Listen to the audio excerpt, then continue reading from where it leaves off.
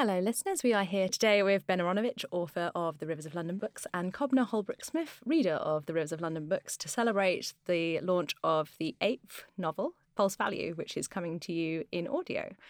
We've gathered some questions from listeners, which we're going to put to them and see what their answers are. So before we start, do you want to talk to us a little bit about False Value and what listeners have in store for them? Basically, we see Peter Grant, and I'm assuming you know who he is at this stage. Our hero, Peter Grant, taking an unusual his career takes an unusual direction, and he ends up working for a tech firm in Silicon Roundabout, which, for those you don't know, is Old Street Roundabout, which is the high-tech heart of London. And shenanigans ensue. If I say any more, you see, I give it away. But just say that he doesn't get away from the magic just because he's working in tech. And Kobna, have you had a chance to record much of this book yet?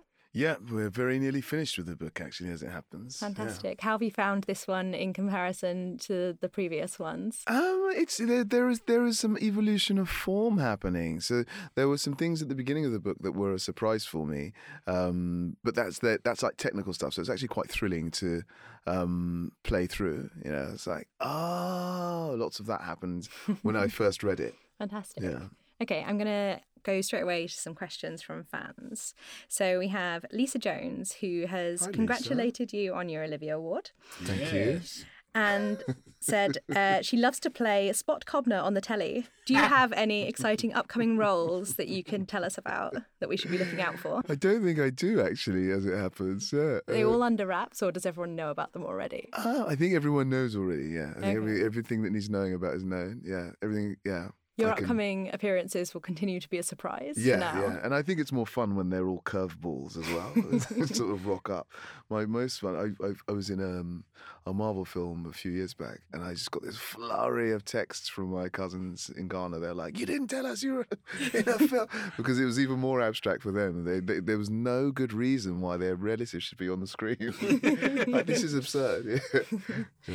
So Lisa also had a question for Ben, which is, if you were casting the Rivers books, which role would you like Kobna to play? I think I'm going to actually just write a brand new role just for Kobna, I think, because he's so talented that I think, you get this character who plays lots of different voices and assumes many different roles. I think I'm going to create a role for Kobna where he can take advantage of that voice and the full range of he's got a range, and he's got good comic timing. So I suspect I will drop him in as comic relief.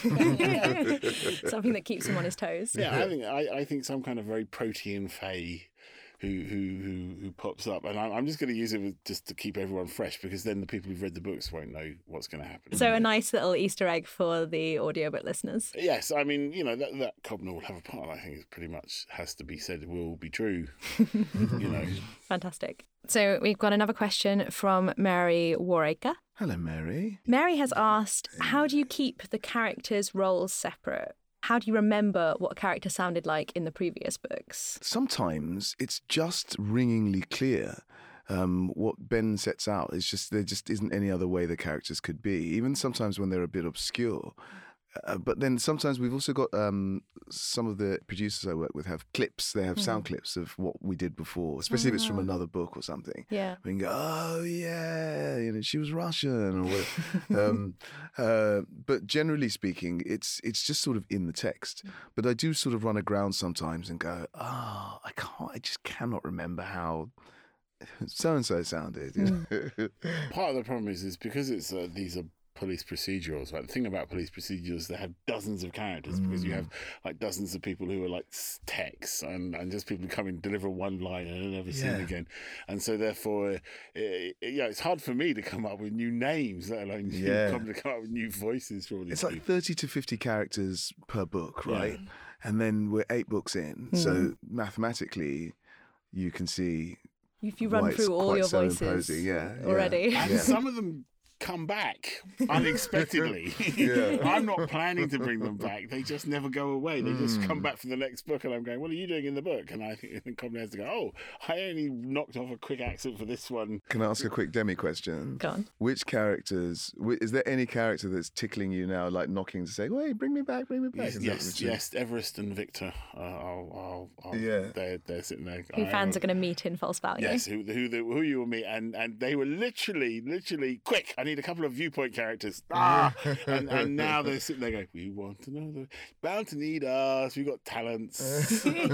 So in 10 years' time, when they have their own spin-off series. When like Abigail and Toby and everyone, they will have their own spin-off series, will be Toby. The Toby the Dog Adventures. Yes, the Toby the Dog Adventures. So the biggest request I get is, can we have a Toby spin-off? I'm going, how can I write like a dog spin-off? It'll be like Watership Down, Toby.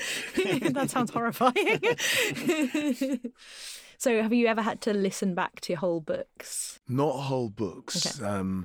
Luckily, they've just got the clips. Okay. But I've had to listen back to parts of books when I've wondered, like, where we ended up, how we ended up in, the bar with the oak tree in it, or the irregulars were all having an argument about such and such. I just had to remind myself, But Ben, you listen back to your own books. I do. I listen back to Kobna's interpretation of my books, which is why sometimes they're starting to converge a little bit. One of the things I really like, I just got to say this, in Moon Over Soho, there's a scene around a table with the irregulars, because I'm thinking that the irregulars are sitting around a table before they're the irregulars, and I thought it was quite funny when I wrote it, but when Kobna did it was hilarious.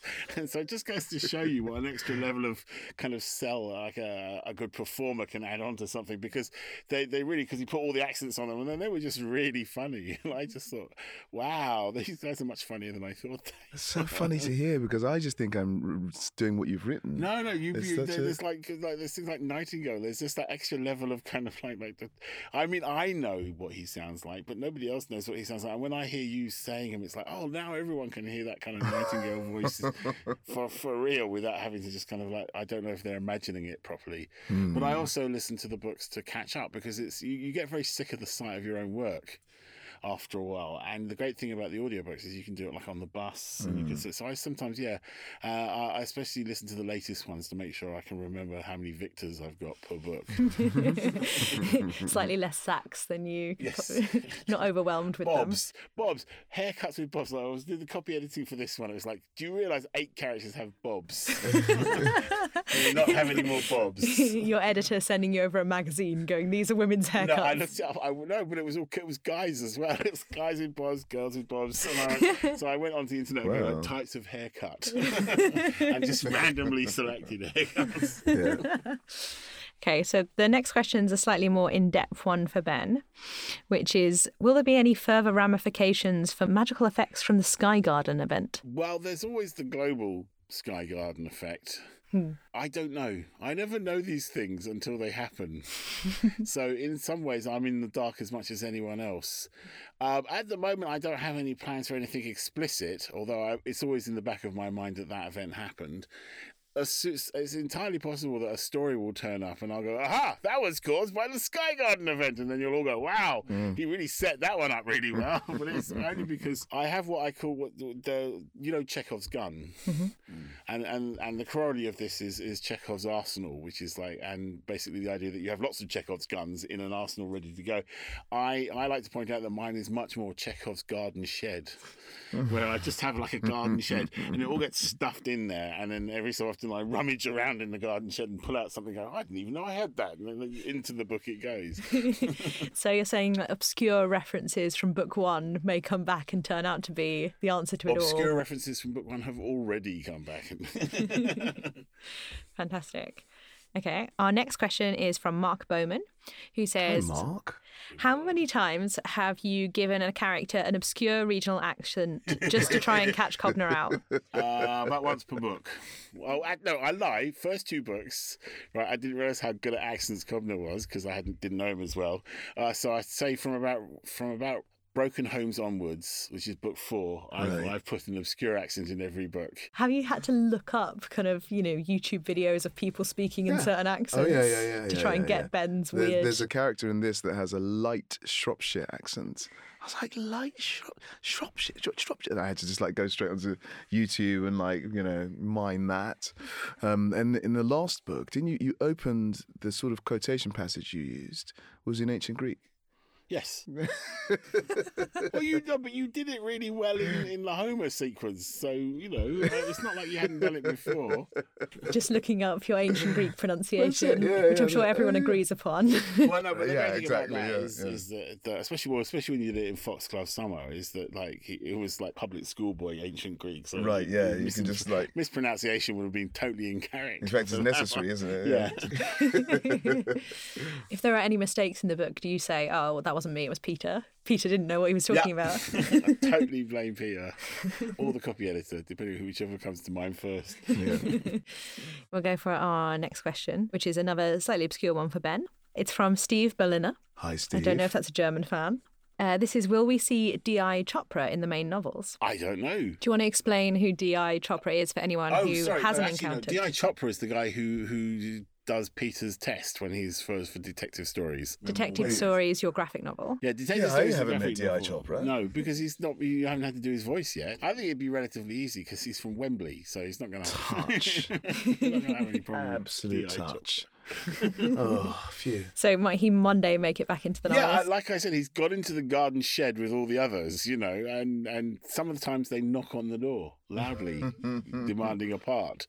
And also, if you sometimes think, well, why am I inventing a new character for something when I actually have a character ready to go? So that's how Abigail came back. It's like Abigail came back because I needed a character to do a certain function, and she was going, oh, hello, pick me, and there's a little whisper of some foxes as well, isn't there? Sometimes. Yes, the foxes. That's really amused me. The foxes. I can't get rid of the bloody foxes. You fully opened a can of foxworms. Well, the thing about the foxes is, like foxes in real life, right? Once you let them into the area, you can't get rid of them. So will the foxes be coming back? Is there any foxes in False Value? God. Yeah, yes, there are. God, I've forgotten about that. Yes, there's a little cameo. There's a little fox cameo in Force Value. There's a lot of foxes in what Abigail did that summer, which is the Abigail novella. Which is being written at the moment. There is definitely a fox in the book after the next Peter Grant book, because I've already written the opening. Oh, wow. Where it provides the punchline, so... I don't know. I can. All the characters are even now. Like, when they do the do you know how the budget gets done? Like, all the departments in the government put in their the highest possible bid for the maximum things they want. That's basically what happens with my characters before I write a book. They're all put in a bid for the maximum amount of exposure, and the foxes are in there with everyone else demanding and Toby. Demanding evolution and KFC. Not enough Toby. Not enough Toby. How did you decide to do the voices for the foxes when you first encountered talking foxes? I think he wrote about them. You said something about them having a East End burr or gangster something or other. Yeah. There's something Again, I just do what I'm told. I just do what's written, what's set down. I suddenly realised what I was doing. I was doing Michael Caine. They're all basically Harry Palmer. Well, there are one or two that are a bit Sid James. Yeah, well, Sid James is fine. In that, or core blimey, Yeah, late modern Cockney. Late modern Cockney.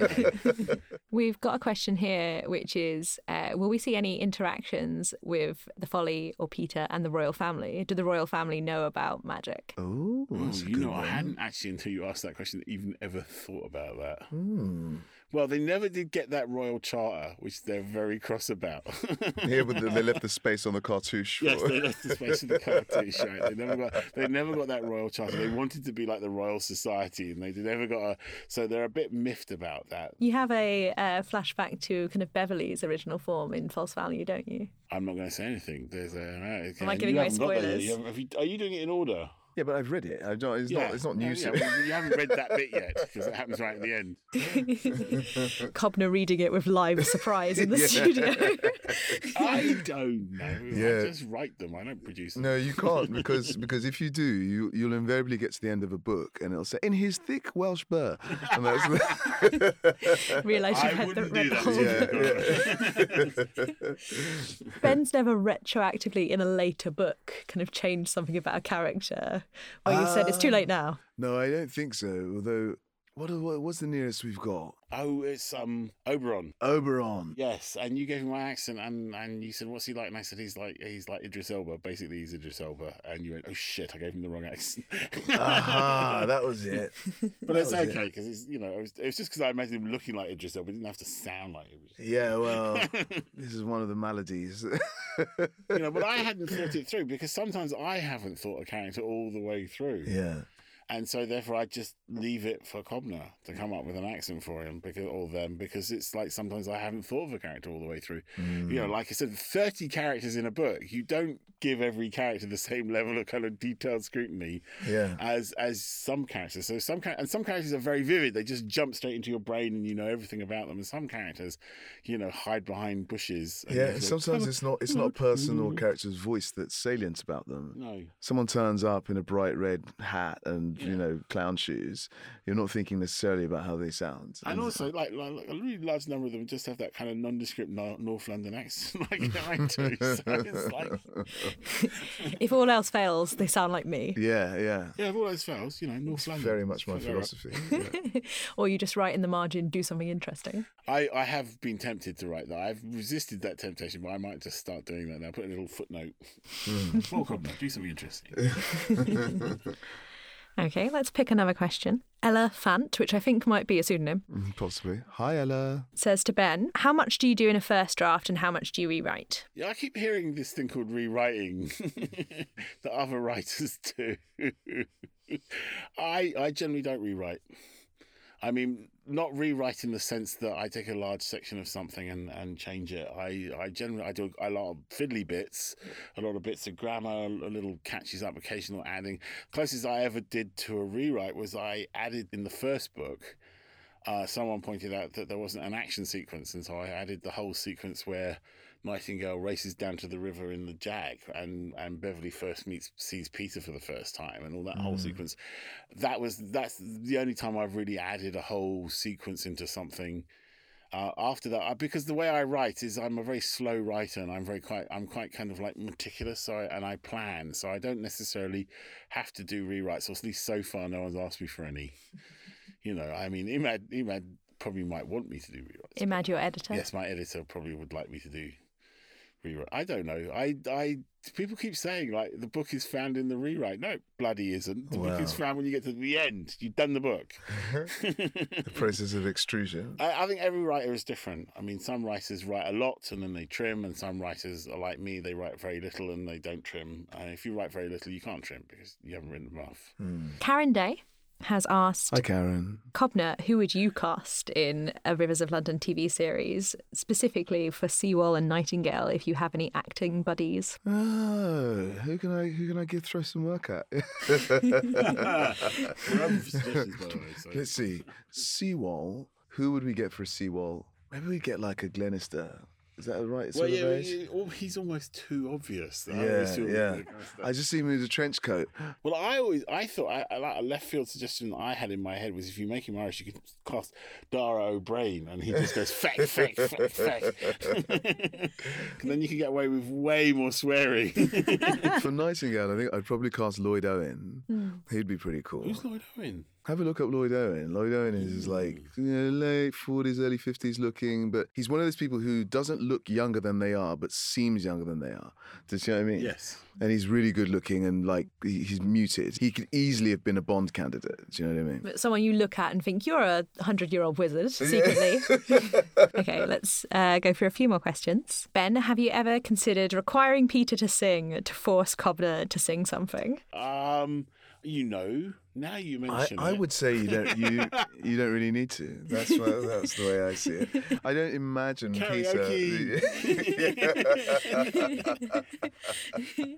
I don't think I'm ever going to put it in a book. I'm not going to inflict like a page of lyrics on the reading audience where the joke will be totally lost on them. Yeah. However, I've suddenly just had this sort of like karaoke with Peter Grant, like Kobna to sing in various voices. I reckon we could. That'll be the one. That's the new layers to the challenge. Yeah, we'll do that. I think I'm definitely going to give some thought to Screaming underwater and things like that. Well, no, because we give them like appropriate songs. We find an appropriate song. You're going to decide which every character's go-to karaoke song is. Yeah. So a Nightingale will have something surprising. Peter, that's probably something by Stormzy. What would Beverly's be? I don't know. I think Rainy Night in Georgia. Okay. Oh, cute. Because she's got that streak of kind of trains in the distance, Yeah. kind of like there's something. I just got a little burst of Vestigia. As you said that. Well, that's why it's a good song for Vestigia.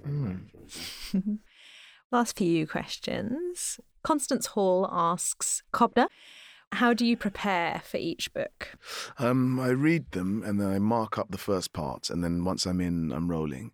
The primary thing for me is recognizing where there are going to be sections that need the pace picked up, and where obviously I have to make some accent choices and some character choices, and which bits of my voice I can use to sound like what. And sometimes it's as subtle as just thinking how a character sounds, like Reynolds, the American FBI agent. I just have to think about her to make her sounds.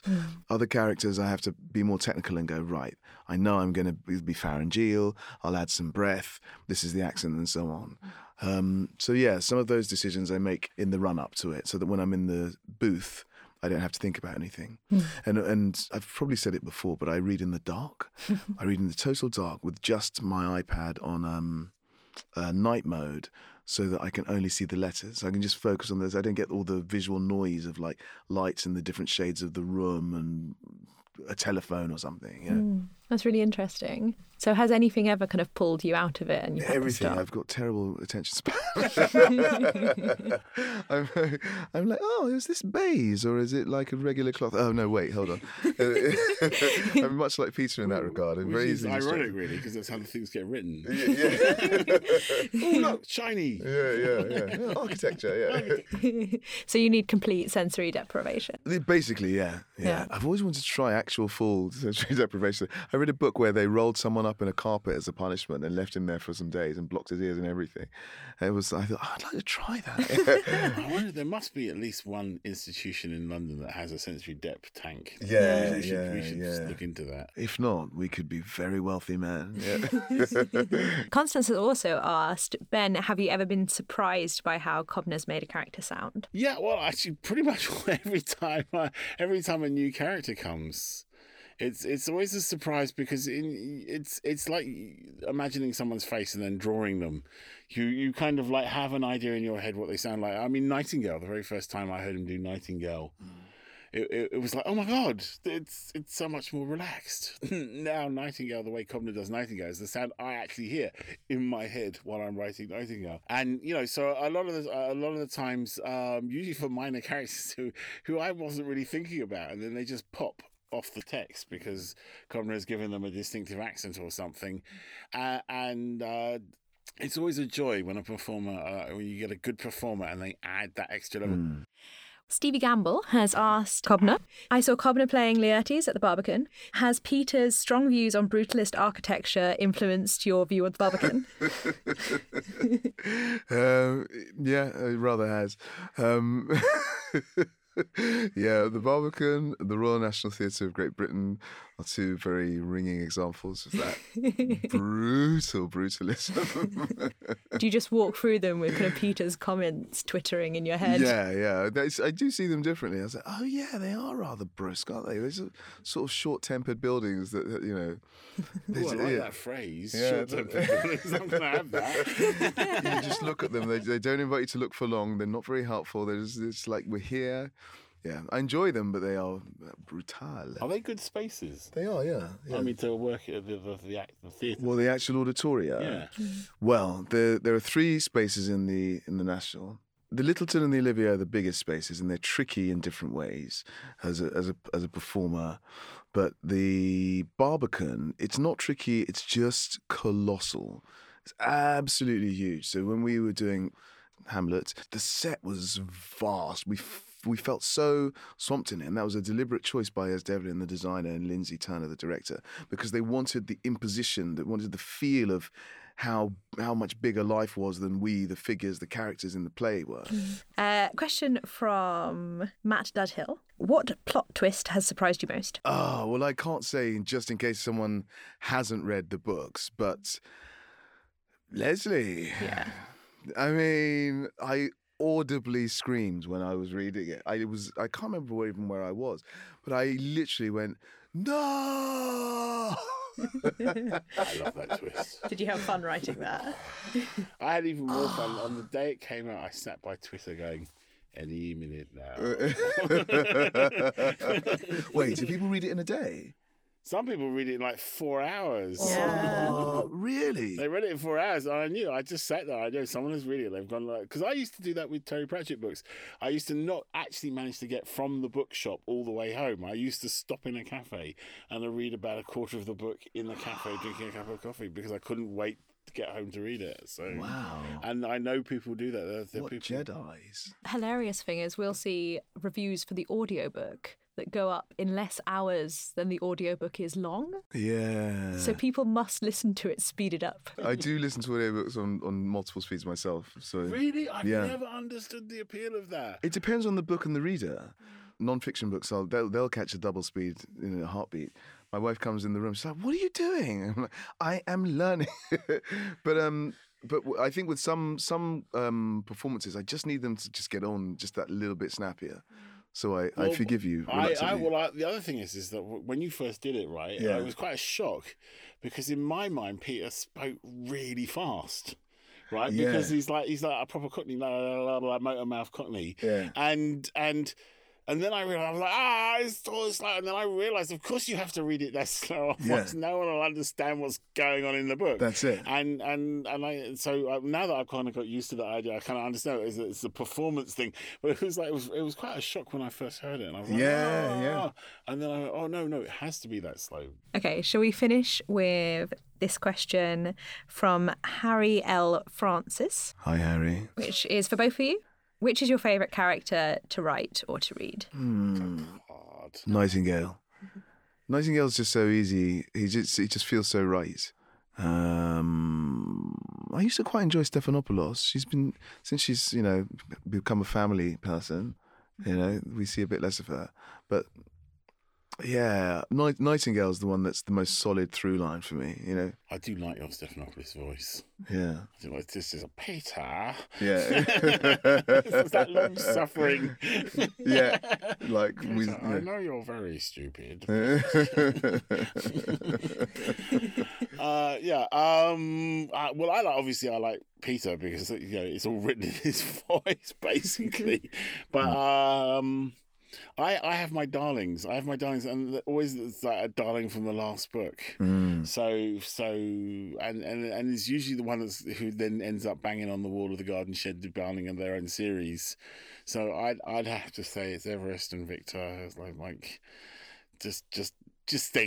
they're such a good double. I like a good double act, but I thought actually I was beginning to warm to the main antagonist. I can't say who that is in Spoilers. Force Value without doing spoilers, but I was beginning to warm to him quite a lot. Yeah. Because he was like he just did this monologue that I wasn't expecting right in the middle of the book. He just burst into a kind of monologue, and I was like, "What's this?" And he wouldn't shut up. I mean, Love it. I had to have some characters come in and interrupt him so he would shut up. It's basically a revenant, isn't it? And Punch is always a laughter, right? Yeah. So, and I like the various dead gods because they speak in like modern vernacular. They think like Iron Age gods, but they talk in a modern vernacular because Peter's translating them in his head. Brilliant. Well, thank you so much, Ben and Kobna, for Thanks, speaking Stevie. to us today. And we hope you all enjoy this little interview and the False Value audiobook.